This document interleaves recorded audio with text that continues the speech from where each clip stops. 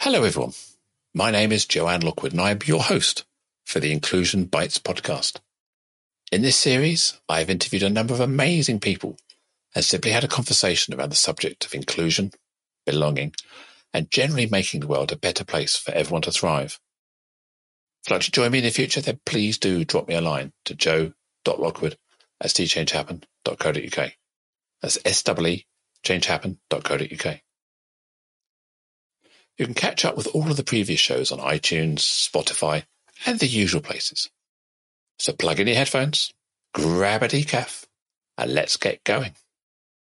Today is episode 81, with the title, Running on Linux. And I have the absolute honour and privilege to welcome Sophie Power.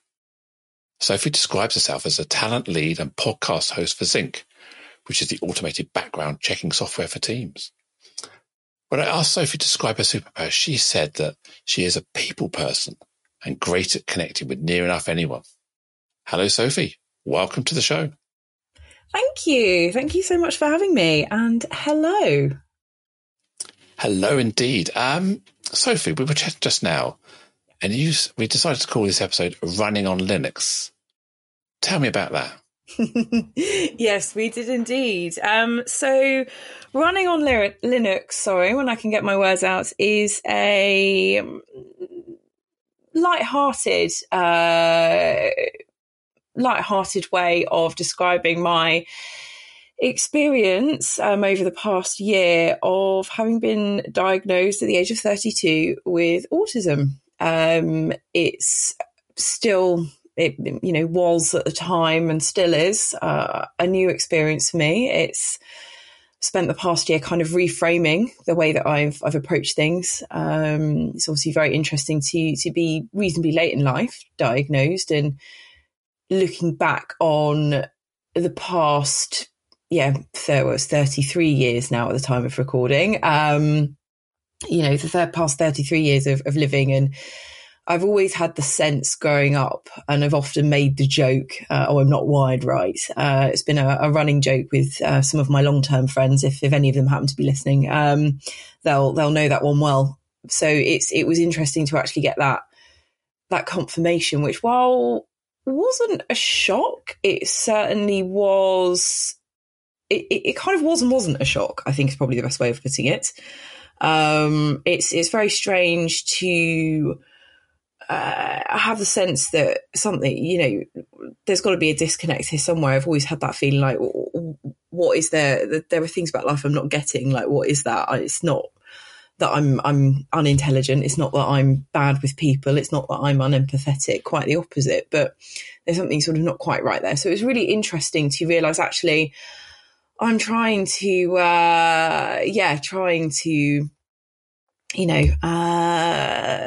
sort of interact with the world that runs on Windows, if we're going to use that analogy. And actually, I'm on a completely different operating system, and I've been reading the wrong instruction booklet, which, was sort of where the analogy came from. I came up with it in the office, sort of as a little bit of a joke, but realised actually it kind of hit the nail on the head of my experience anyway, very, very well.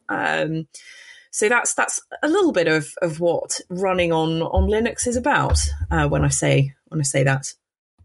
So what was it that you realised was different about you that led you to realise that the operating system was different? Yeah, when I was very young, like a lot of toddlers, but probably perhaps more boys than girls, but I think that's more a socialisation point, but that's probably another talk for another time. I was obsessed with dinosaurs. Anyone who's ever met a toddler probably won't be that surprised to hear that, actually, as my friends have now got toddlers of their own. But it went beyond just liking playing with the toys, and Jurassic Park came out when I was a kid, so sort of like going to cinema. My first cinema trip was to see the Jurassic Park film and all of that. I was obsessed. I knew every name of every dinosaur.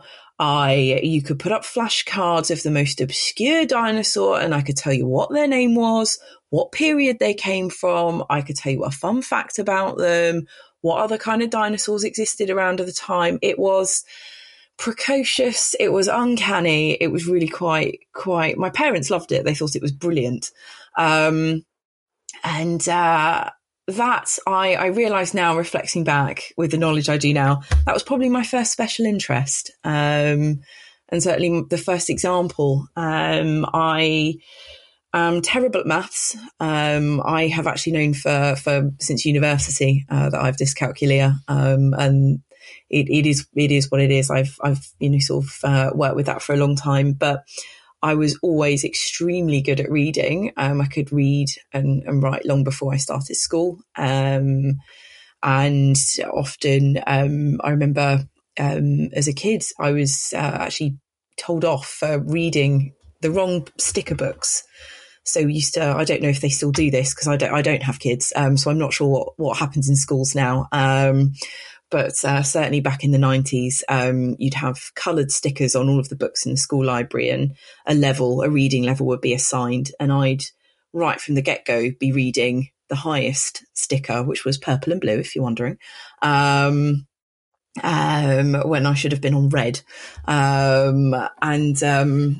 used to get told off for reading too far above my level, which I remember thinking very strange, and then being like, well, no, I'm not going to read the red book. I read that 2 years ago. I'm not interested. Sort of that, again, that kind of precociousness. But it didn't translate to later school life as school got more complicated, social structures got more complicated, things got more nuanced. I started to really struggle. I got bullied a lot at school and I wouldn't really understand why. I had some really deep, passionate special interests that would often I'd get kind of laughed at for. I was very passionate about, kind of drama and theatre and drama group. Passionate about politics, like a lot of teenagers, to be fair. That's not unusual, but, joined the student council, the local town council, and I'd very earnestly, run campaigns to get people in sixth form child bus fares. I was successful, I just like to say, because I was very persistent, very polite pest. It would often be viewed as, and I'd realise people weren't laughing with me, but I wouldn't quite know why they were laughing at me, which is extremely disorientating and confusing when, you're already going through the joys of being a young person. I wouldn't be a teenager again for all the size 6 jeans in the world. But yeah, and then as I became an adult, sort of started to, in my mid to late 20s, sort of reflect back on a pattern of relationships, friendships, romantic relationships, and realizing I, often got taken advantage of and not quite realize the steps that were happening as they were happening, and sort of not see these patterns of behavior. So I'd go take myself to the therapist's office, and then eventually I had a therapist say, I don't know how to help you. And I was like, oh, it would have been nice if you told me that before we'd spent 6 months, me paying 6 months of invoices, but okay. And so that led me to kind of question what and why. And I think that sort of coincided with a growing movement of more adult women realizing that their neurodivergence and, exhibited itself very differently to the stereotypes of ADHD and autism as being something that happens to middle-class white boys. It's very real, and very real and very, valid for them as well. And they still don't get the support they need, I think. When I reflect back on the boys at school I went to school with who had ADHD, and the stigmatism that they faced. And I remember that, it's something that flew under the radar for me. And rather than, Sophie is autistic, it was just Sophie's weird. She wears weird clothes, because she doesn't see the point of wearing the fashionable clothes just because everyone else is, a little bit of sort of that oppositional kind of tendency. So yeah, it was a lot of things. And then, yeah, it sort of culminated in end of 20s, spending I turned 30 before the pandemic, but my early 30s spent 2 years sat alone in my flat because I lived alone and was single and self-employed. So triple whammy of solitary confinement for lockdown, and realizing that one, I'm actually okay on my own. I haven't noticed it's been 2 years. Oh, right, okay. And realizing I've dived into another special interest, and now I'm surrounded with loads of sort of like art and things I've created, and that's really cool. And realizing actually I do really well in online communities, and sort of living online, and realizing it's because there are rules, and there's rules for internet forums, there's structures, there's ways that you converse, and things you do and don't say, and it's all very kind of fixed and literal. And then I think the absolute catalyst for going forwards and getting a diagnosis was going out for a catch-up dinner with an old uni friend who herself had been diagnosed with ADHD. And she said very sensitively and very empathetically, have you thought about it for yourself? Because a lot of the things that we shared as a struggle, she was a course mate, we sat together every day for 3 years. Just sort of, some of the things we struggled with together, and it was just a joke and a love deadline mode, lol. Actually, it was just, it turns out it was just classic ADHD symptoms. So that led me to, through Psychiatry UK with the NHS, looking at ADHD. And then actually, the more I spoke to my psychiatrist, she said that it's, I think, the underlying issue that's really driving a lot of sort of the things that you're talking about struggling with is actually autism. And then from there, ended up getting a diagnosis. And it was like, sort of quite mind-blowing, in a slightly long nutshell. So getting the diagnosis, what difference did that make to your life, just that diagnosis? So what changed as a result of that? In some ways, absolutely nothing. So in some ways, like, I kind of told some people and they were like, yeah, I'm not surprised. Like, oh, did you not know? Was how some of my friends responded, which was quite, I mean, I'm a big fan of just, not taking life too seriously and having a bit of a giggle, as you probably tell by sort of the suggested title of this podcast. So, I found, sort of some of them were like, yeah, we know, babe. It's okay. We love you anyway, which is wonderful. And then, sort of other folks, it's sort of the classic, you don't look autistic, comments, which I'm not really sure how to unpack. I don't know how I feel about them, actually. It's only been a year. I don't really know. I don't have enough of data to do a retro on that. But and then in other ways, there was a period of reframing my whole life's experiences, and that has been very tiring.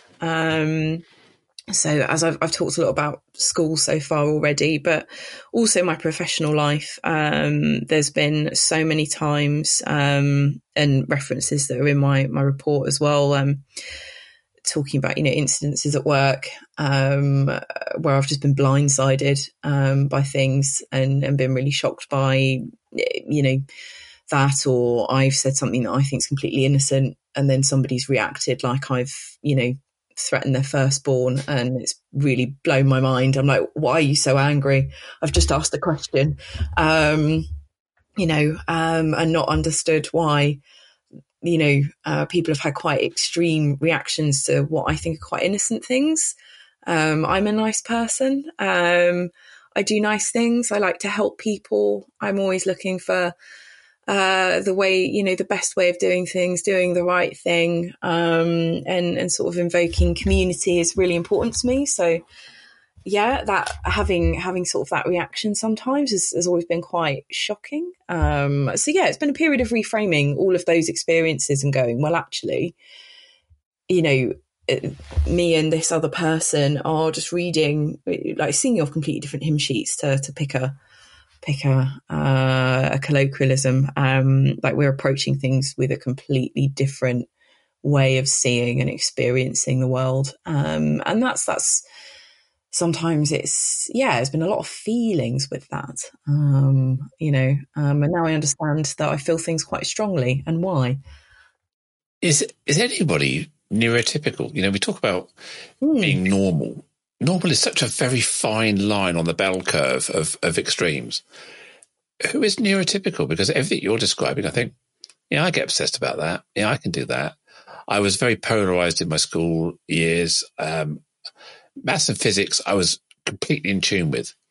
So I was A grade maths and physics and chemistry and biology, but Z grade, if there was a Z grade, in other things like French and German and some of the maybe economics, those sort of things. So I'm either in or I'm out. If you look at my report card, there was nothing in the middle. It was either loved it or hated it. Yeah. And which is a classic symptom of obsessing and pulling things apart and getting to the bottom of it. If it's in your frame, if it's not, it's just not relevant to you. So is anyone actually neurotypical? Or is everybody on this? I hate the word spectrum. But we are all different. And who said that, 100,000 years ago, when our species started evolving into communities, that we had to be typical? I always think about dyslexia. Dyslexia is, who decided that we were designed to write and read? Who decided that? We haven't evolved to read and write. So who says dyslexia is abnormal? Dyslexia could be our default position, and we've just decided the social construct we've created says that dyslexia is wrong or not as good. I think so. Who says that neurodiversity, your traits that you special, your superpower, would have given you significant advantage in certain, and they probably still do in certain situations where you can hyper focus, you can get really stuck into something and block everything else out to get a task done or to achieve something. And I think we often see people as different when really we're all different. And I wonder if you've experienced that kind of feeling as well. Yeah, definitely. There's really a sense of we all bring different things to the table and we're all good at different things, and we all, there are some things I'm absolutely atrocious at. The 7 times table, sorry, Mum. Long division, awful.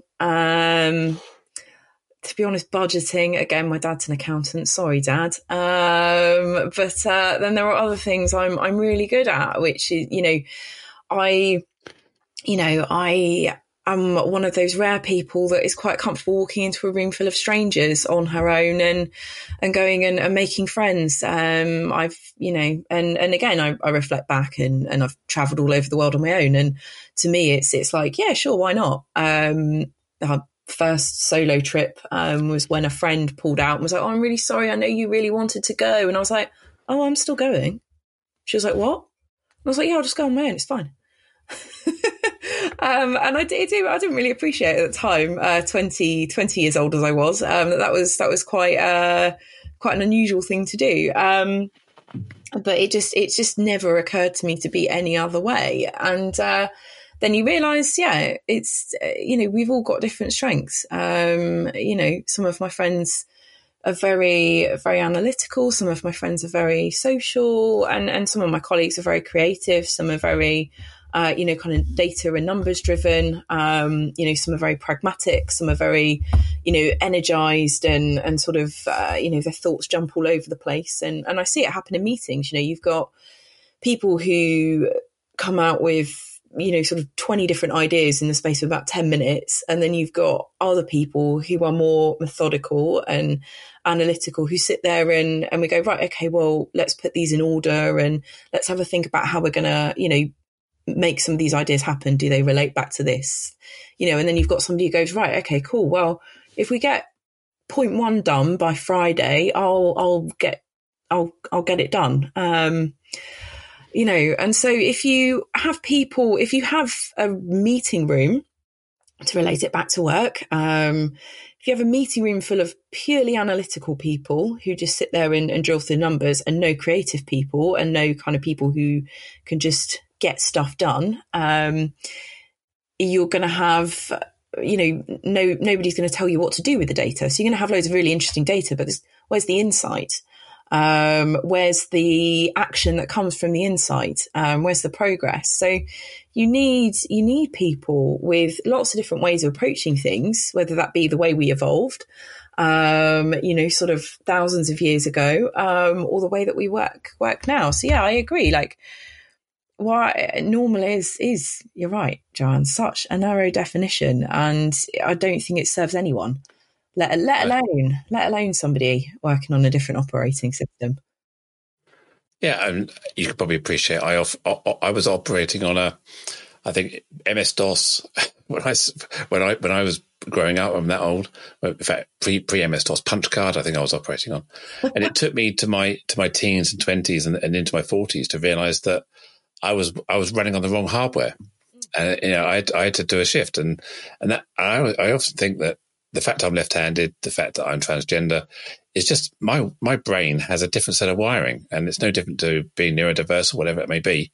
And some might argue that some of my traits have a touch of autistic or ADHD or ADD about them because of who I am. But I think like you, they're just who I am. They're my superpower. Yeah. And I remember seeing a psychologist or psychiatrist, whichever the definition was, at the gender clinic. And I remember coming out with a bit of paper and it said, "You are trans, DSM 64.2. Yeah. Transsexual." And I went, yay, I'm official. I'm real. I exist. Yeah. I'm not making this stuff up. And sometimes just that bit of paper or that diagnosis gives you permission to be you. Yeah. And then put everything in place. And it unlocks a lot of the history of you. Right? So I relate to that completely. Yeah, definitely. It was a really surreal feeling because the whole assessment was over a video call. And I wasn't working at the time, so I was waiting to start at my now company's Inc. Having had a pretty major operation, actually. So it was very surreal to just be like, okay, I've had a really major operation on my body and my whole body's going to be different now. And also, so is my brain. I'm going to move house and start a new job. Why am I so tired all the time? I don't get it.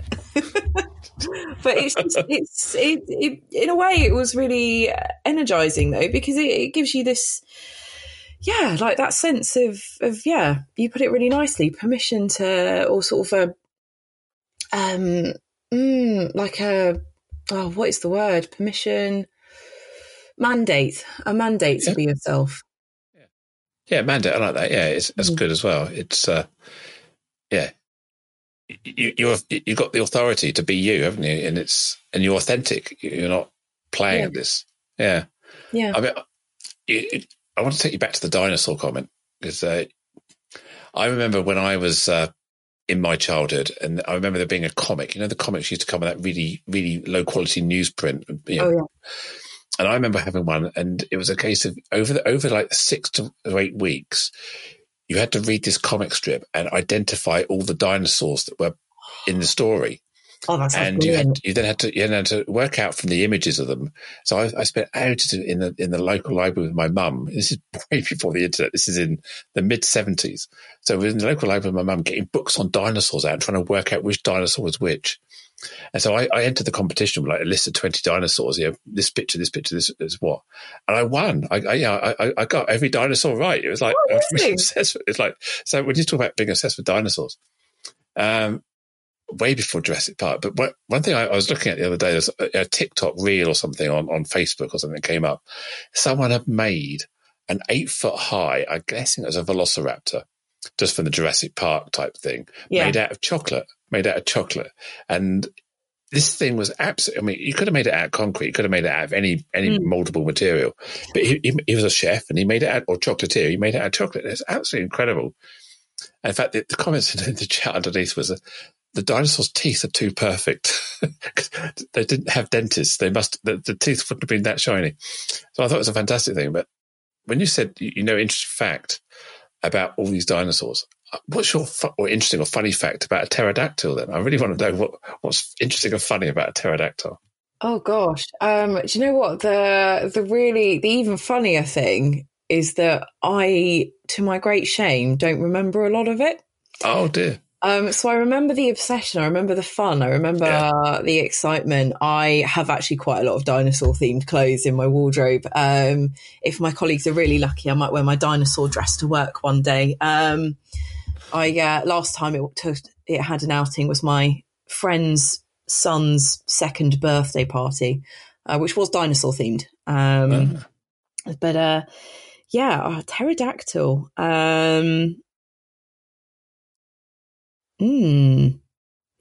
There's something in the way that the name's made. So ptero is a number and dactyl refers to fingers. So the wings, they've got a certain amount of fingers, and that's where the name comes from. Because although obviously they're winged, they are lizards with skin between their body and their arms, aren't they?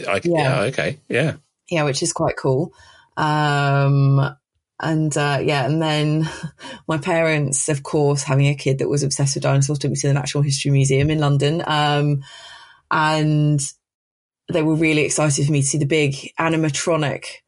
Oh, the T-Rex. Rex. Yeah. I was terrified, absolutely terrified. It looked, when you're tiny, it looked very real. It is pretty scary. Very real. Yeah. And I was apparently cried and cried and cried. And didn't actually want to see it because it looked too real. They felt very real. Because I had no concept of what 70 million years ago might feel like. None of us do, but yeah, it's which was. And then I went back as an adult when I had a random day off work, as you often do when you spend some periods being self-employed. And I was like, it was a really nice trip down memory lane. It was just before Dippy went on holiday. So that was really cool to see sort of all of the all of the. I've got an Instagram boomerang of the T-Rex at the Natural History doing its growl and something. I've got a little boomerang on my Instagram on it. Oh, amazing! Yeah, I found it quite interesting. And I think when we went to Florida, I think it was Disney, there was a ride where you want to either on a boat or something, and you're going along, and as you got to this cliff edge, and this T-Rex or some big dinosaur pops its head over the edge, and it's like, my God, I wasn't expecting this. I guess it was called the dinosaur Jurassic. It must have been called the Jurassic Park ride. Yeah, we were in a Jeep or something. That's probably what it was. Yeah, and the dinosaurs. Cool. And this big T-Rex type thing pops over and sort of like, I remember our children were really, really frightened of that. Oh yeah, it's very scary when you're little and sort of don't everything looks so much bigger for a start, and everything's so much louder and what have you. Yeah, there's one place I haven't been actually yet is Crystal Palace Park. So I don't know if you know, it's in South London. For anyone unfamiliar with the geography of outer London, but there are lots of statues of Victorian dinosaurs. So Victorian impressions of dinosaurs from the Great Exhibition of 88, but I'm not a historian. I'm making that close around that era, around that time. And I really want to see them, but I live in North London, so it's a bit of a trek, and life is busy. But one of the things that's really interesting about them is that they're actually very historically inaccurate, because they were based on what few fossils they had and sort of and obviously modern science and modern paleontology has caught up and said, actually, these aren't accurate. So it's sort of like Victorian impressions of dinosaurs based on all these bones they started finding on the Jurassic coast and things like that. Even now, they're trying to rewrite some of the thinking about dinosaurs, about the colour, even some of the shapes and the skin texture, some of maybe having more feathers than they probably imagined, because we can't establish colour or some of those things that have obviously deteriorated over the years. But they're now trying to reimagine dinosaurs with a new, more modern light, rather than, say, basing it on that Victorian, just the skeleton. Yeah, Yeah, which is really interesting. Speaking of Facebook and Instagram, I did see quite a funny meme about dinosaurs a couple of months ago. I think I sent it to one of my mates, being like, "Lol," as you do. And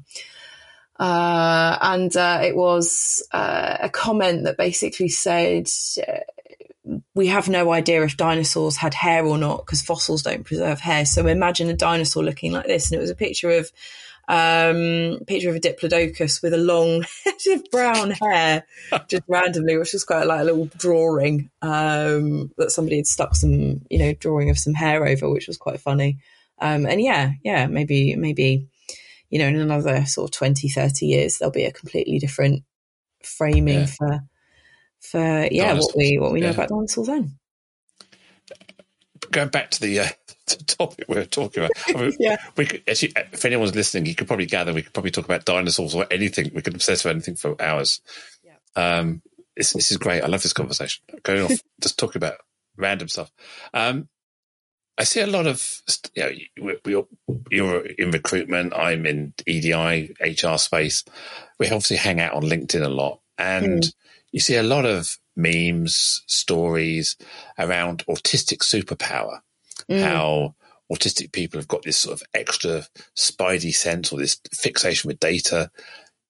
What worries me sometimes is we're trying to categorize or stereotype autistic people as Rain Man, data experts. Is that setting up people to fail sometimes? Because I'm autistic, but I'm not a mathematical genius. Is it? Are we creating a stereotype? Yeah, I think so. I think there's a lot of, it's well intended, like a lot of these things are. It's born out of a desire to celebrate and champion with the best of intentions. But I think when we create this view of the autistic savant, and if you look to media, there's a lot of that as well. Like I've not seen the show, but there's a Korean detective show, The Extraordinary Dr. Wu, I want to say. There's also Sherlock Holmes. There's another famous, more readily recognisable one. They're often autistic coded characters as like these genius, analytical savants. And one of the things that I think I realise now I'm very good at is that's often seen as spidey sense, quote marks, but, is pattern recognition. So I'm very good at spotting tiny little changes in people's behaviour. I am the absolute worst person to watch a film with because I very quickly have worked out how it's going to end. I also have a degree in comparative literature, so I've read pretty much every book there is to read, and made a extensive study of all the different types of stories that could possibly exist. So there's a little bit of that as well. But I'm really good at watching it and going, yeah, no, it wasn't the husband, it was the cousin. And people, sort of watching this detective film, and people go, wait, what? And then it turns out to be right. And then I realised I think it's brilliant because I'm like, oh, great. And I've sat there and I've worked it out. My friend sat with me watching is frustrated because I've just spoiled it for them. And for them, the surprise is the journey. I hate surprises. So like that pattern recognition, that perception, that analysis, I think can be really harmful because ultimately the way I see it is it frames autistic and neurodivergent people as, it frames them in as much as they're used to the wider population. I sort of feel like it sort of, the one thing people have always said is, what's your superpower? You just have to find your superpower, is one thing somebody said when I told them I was autistic, and they meant well. And it's I'm, not sort of, offended or anything, but it obviously puts pressure on the neurodivergent person to almost like prove their worth. Like what use have they got? If you're going to be disabled, what value can you provide? Is it sort of the sort of more sinister kind of message? Or certainly I don't love that view. It's well intended, and I don't think anybody's ever meant it in a harmful way, but I think it puts a lot of pressure on people, because sometimes actually, the burnout is real, the exhaustion is real. It's very tiring to, and I was always confused by where people got their energy from. So like just, going a whole day of being at work, socializing, talking, and I love socializing. I love talking. And then also the executive functioning around going home and managing a household. If you've got children, managing a household with children, which is a whole other ball game. And then kind of doing all of that, and then also having the time to go to the gym, have hobbies, like have long-term goals, work on a long-term project, saving for a house, planning a big trip, organising a wedding, like take your pick. Where do people get all the energy from? And to then also have to think about your superpowers and how to present them and how to find them and how to unpack them and show them. That's also really tiring when you're also kind of battling, sort of swimming against the tide. Because I think as an autistic person, I suddenly realised, I talked about Theo Smith. I talked about it with Theo Smith, but just before Christmas, and sort of things like sensory sensitivities and lighting and all of these things. Stimming and fidget toys and things, and a lifetime of being told to stop fidgeting and being put in detention or told I look like I'm not enjoying things because I'm fidgeting in a meeting. It's just I've got a couple I'm just holding up my my squidgy. I've got some squidgy teddy bears here, which I often play with, and I've got obviously folks can't see it on the on the podcast, but I've got a couple of poker chips that I fiddle around with. Don't even play poker. Not remotely good at it. But I've got a couple of poker chips that I fiddle around with, like off camera when I'm in meetings, and it really helps. It actually helps me focus. So I look like I'm fidgeting and not paying attention, but I'm actually more focused for doing that. One thing I noticed, I was at a workshop that I was facilitating for a charity I'm a trustee of, actually, and one of the things they did to prepare the environment was to be neurodiverse aware. So what they did was they made sure there was no strong lighting. So they turned for sensory point of view that they didn't use the main room lighting. They put table lamps on every table, and they put fidget toys out and for people who wanted to stim or fidget or play, occupy their hands. And I'm holding one now, which is like a bit of a plastic mesh with a marble inside. I picked up this, and I've also got another one, which is a kind of a key ring type thing, which you just flip over. And one thing that I suddenly realised after a couple of hours of playing with these that I hadn't touched my phone. And what I realised that I'm picking up my phone, I'm playing with it, I'm stimulating myself.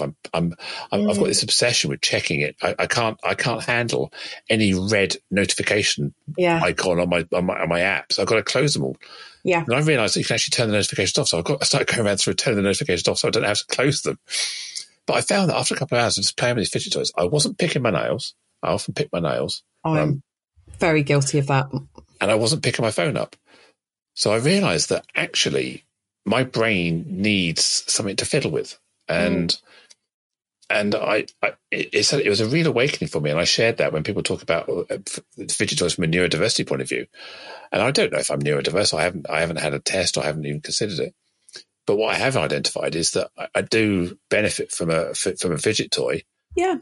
In a way of helping me put my phone down and maybe start having conversations and being more attentive, because I'm not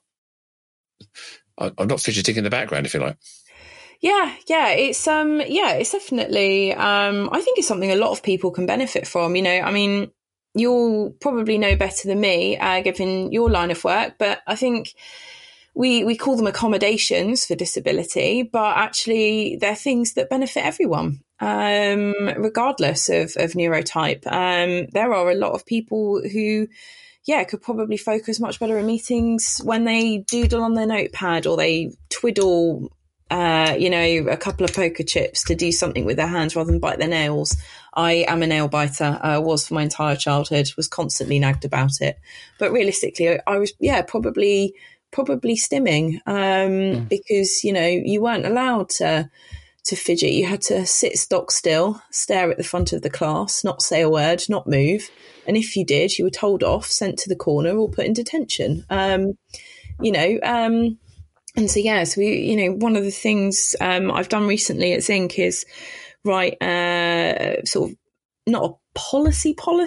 It's a bit heavy-handed in a 30-person seed stage startup. But, just write what equality means at Zinc and what it, sort of what it means in practice. Because I think there's a lot of it was done in an unspoken way. And actually, for those of us who need things outlined, it's very useful. So I outlined it. And, one of the things we talked about was like, do you need to use fidget toys? Do you need to, is it helpful to wear sunglasses in the office sometimes? Does your hyper focus look like dancing at your desk with some headphones in while you've got 3 browser tabs open? Because that's what it looks like for me, which I then also equally, my colleagues are very patient when I'm, sort of when I need to work that way, but equally, and then it makes it easier for me knowing that they're comfortable with sort of letting me work my way, and, supporting that, which gives me the energy back to help them when, their way of focusing and knuckling down is silence and not talking. It's sort of, you spend 20 minutes, sort of being like, right, okay, let's put some music on and have a bit of a chat. And, it seems like, great. I've got loads of work done now. Okay, right. I'm going to go make a cup of tea and sort of go and sit and do things. And then we'll have some quiet time. And, I sort of switch my diary around because some days I need to sit and get my head down. So, those are work from home days, and then, try and do the more sort of people focus things. But yeah, there's also been times when I've worn sunglasses in the office. And my team have been really good at just, just not making a comment, actually. I turned up on a video call at a previous company once wearing sunglasses because I was the sun was like beaming into my flat and I was like, oh, I can't even anymore. And instead of sort of like making a big comment about it, everybody just put the Zoom sunglasses filters on. So we ended up like an entire call of people wearing sunglasses, which I thought was quite funny. As that's my sense of humour. But yeah. It's, I can certainly relate to what you're saying around the noise, where you have noise in the background. Sometimes you do, sometimes you don't. I mean, I'm one of these people that I walk around my house telling Alexa to stop because Alexa's often got Radio 2 on in the background. And when my wife sets it up, she tends to have it at a kind of a background hum level. And when it's because my hearing has faded as I got older or not, I find this like bzz noise where I can't quite hear the vocal. I can hear the music, but I can't hear the spoken. It just really, I just turn it off. Either turn it up or turn it off. I can't handle the hum level. But I can find myself sitting in silence for hours without even, and go, oh, yeah, I've been sat in silence. Or sometimes I get in the car and I haven't turned the radio on, I haven't put any music on or anything. And I've driven to Manchester and I get to Manchester and then realise I've just done that in silence. I haven't had any other stimulation. I've just been, my brain has been focusing on obviously the drive, but also it's been into thinking mode or exploring ideas mode. And I can be perfectly happy. I think you said it earlier. You can spend all day on your own and have a great time, and you don't need anybody else to sort of join in sometimes. Yeah. Oh, there's enough going on up there, to be honest. Keeps me busy for hours. Like, yeah, it's interesting. Like, I definitely have days where, I need the stimulation. But then I also have days where, God, I would love to just hit pause. And those are definitely the days where, I'd prefer a quieter day, lower lighting, less music. And it's actually not because I'm lower in energy, it's because I've got too much. And as well as being, sometimes understimulated, like there have definitely been times when I've been overstimulated. And I've been like way too up. And then, sort of, I've got other people in the office where we sort of hype each other up, and then it's, I'm up in the ceiling and I'm just like, oh God, I've got to go home and try and go to bed and calm down now. So that's always a fun one. So it's sort of, it's interesting because I just didn't have any clue about any of this until a year ago. So these things were happening, and I just assumed that these were experiences that everybody had, and that it was normal, and, well, normal, quote marks, Air quotes, yeah. it was widely experienced, and it turns out that actually it's less widely experienced than I realised. But one thing as well is like that understanding about yourself helps you to find your tribe and your people. And I've always felt a sense when I was younger of not fitting in and not feeling like I've met my people. That kind of sense of belonging. And I feel I'm much closer to that now. I have a better understanding of where I belong and what belonging means, which is really important. So in your job, you are a talent acquisition specialist. For one of a, for the person on the street, that's a recruiter. I know it's a whatever. You place people into roles for a company. So as someone who is neurodivergent, has ASD, autistic, or ADHD, whatever terminology you use, what do you think is important for people in the TA process, talent acquisition process, to think about when engaging with candidates who are specifically around neurodiversity? What are the good things? Because there's still lots of myths, and you should do this and should do that. What really makes a difference? Yeah, so things around like the typical sort of social markers of confidence, credibility, and success are very much rooted in what that looks like for a neurotypical person. Eye contact, a firm handshake, less ums and ahs, minimal pausing, sounding certain, sounding assertive, projecting your voice clearly. Now, I had a lot of, I used to go to theatre school in my spare time, so I've had a lot of training in these things from a young age. It's a passion of mine. I was at the theatre on Monday. So these are things I realise now are a big part of my masking. But actually, when I'm very tired, they're things I really struggle with. And I realise I catch myself stammering, and I find eye contact painful. Don't touch me. Don't shake my hand. Don't gently pat me on the arm. Like, leave me alone. But then, sort of when I've got more energy, these things I don't struggle with, but that isn't the experience of everybody. And so for a lot of candidates, like one of the things we put on our website about accessibility at Zinc is, if you need to make us aware that you're uncomfortable with eye contact, or you don't want to do handshakes, or, you need softer lighting in your interview room, then let us know. The lighting is probably the one I'd need the most notice about, because I need to work something out with our office manager. But, it's not insurpassable. Like, we can overcome and sort of work with all of this. So, none of these things are difficult.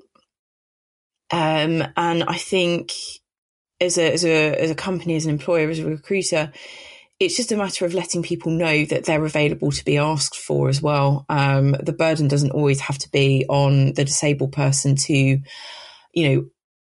guess what you're able to provide. Let them know what you can do straight off the bat, what you understand, because it also shows that you're an employer and a business that thinks about these things proactively, which means that they are, when I'm looking at things, I know that I'm more likely to be more comfortable because these are people that think about this stuff before I've asked them to, because it's stuff they care about, and it means something to them. So, and also none of these things are expensive. None of these things are time consuming. None of these things actually impact an ability to do a job. Unless your job's a professional eye contact and handshake tester, that job doesn't exist. It's absolutely fine. So sometimes just not say a word if somebody's wearing sunglasses and headphones in the office, like they're getting the job done. It's cool. I've said that before when people are transfixed about grammar and spelling on CVs. And I say, look, you're hiring and recruiting a forklift truck driver. Yeah. Does it really matter? What you're looking for is, are they competent and safe? Yeah. for driving a forklift truck. So often we create this normative expectation and biases about who this person must be in order to be good enough. And we're just not thinking about what the requirement for the role is and the great attributes we're looking for. We're creating all this other stuff. And I think I've seen the debates again on LinkedIn around the do or don't around sending the interview questions in advance to the candidate. Yeah. And people will say, well, if you send the interview questions, that's cheating. They'll be able to rehearse them and practice and do some research. You think, well, hang on a minute. In my job, when I'm doing things, I rehearse, I investigate. So all we're trying to do here is we're saying you've got to have a fantastic memory and be able to recall facts and figures. Or you're actually saying that in the real world, we don't expect you to shoot from the hip. We want you to think about things in advance. So I think it's a great way. And yeah, I mean, when you actually get the job, you're expected to prepare for meetings. You know, if I turn up to a meeting with my management team and I've done absolutely no prep and I've got no idea what I'm doing and I'm just rocking up and winging it, that would not go down well. I've got a lovely team, but they wouldn't be happy with me. So what's wrong with asking, helping people feel prepared? Like, some people don't. And I think another thing as well is like, what I will say, because I've experienced this as well, I have been offered to be sent questions ahead of time and I have accepted and gone, thank you. I have sat there, gone through the questions. I've not written a script, but I feel prepared and organised. And then I've gone into an interview and been asked completely different questions. Deviating from a fixed plan is probably one of the easiest ways to intensely stress out a lot of autistic people I have interacted with, and certainly myself. That was probably one of the most stressful interviews I've ever had, because I don't like surprises. And I had prepared to be interviewed for this job this way because I'd been told that was how it was going to be. So that's probably another thing I'd say to be mindful of. If you are going to do it, commit to it, stick with it. But yeah, it's, do you want, it's another way of showing, like, do they, if they really want the job, like they'll take the questions and prepare. So if they've prepared, they're showing you that they care about the job. They're showing you how they'll turn up to meetings prepared and organised. You can send them the questions, but, they might not necessarily read them, prepare them, use them, make the most of the opportunity. And if they don't, that in itself is data that you may or may not want to use. It's not cheating. I just, if you've got to that point in the interview, they've obviously at least shown, at least on paper, that they've got potential. So you're expecting them to have experience or the right attributes or whatever. Yeah. It's about modernising the recruiting profession, isn't it? And opening people's eyes and ears and minds to, I hate the phrase diverse talent. I hate that with a passion, but I keep using it. What I mean is people of all experiences, making sure that we're valuing people, making it accessible, making it available to all, and recognising the equity we need, the extra support people need, and whatever it may be, so that people can succeed. Yeah. And, neurodiverse folks are notably underemployed, either because they've been working again, in a system that isn't set up for their success. So they are literally underemployed. They're not hitting the potential they could with even minimal support.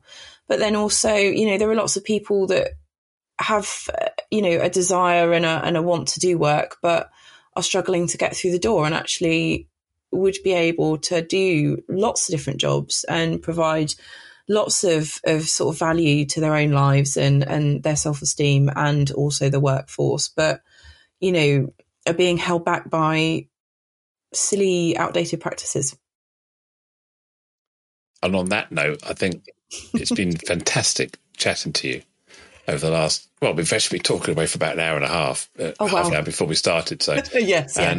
And no doubt we could keep talking about, maybe even dinosaurs. I got obsessed with planets when I was younger, sort of the solar system. And I used to write whole projects for myself on the different planets, do all the researches. And the temperature on the surface when it was in front of the sun or behind the sun. It was kind of all this kind of stuff. So, oh, wow. Yeah, we could certainly go on for hours. So, Sophie, how can people get hold of you?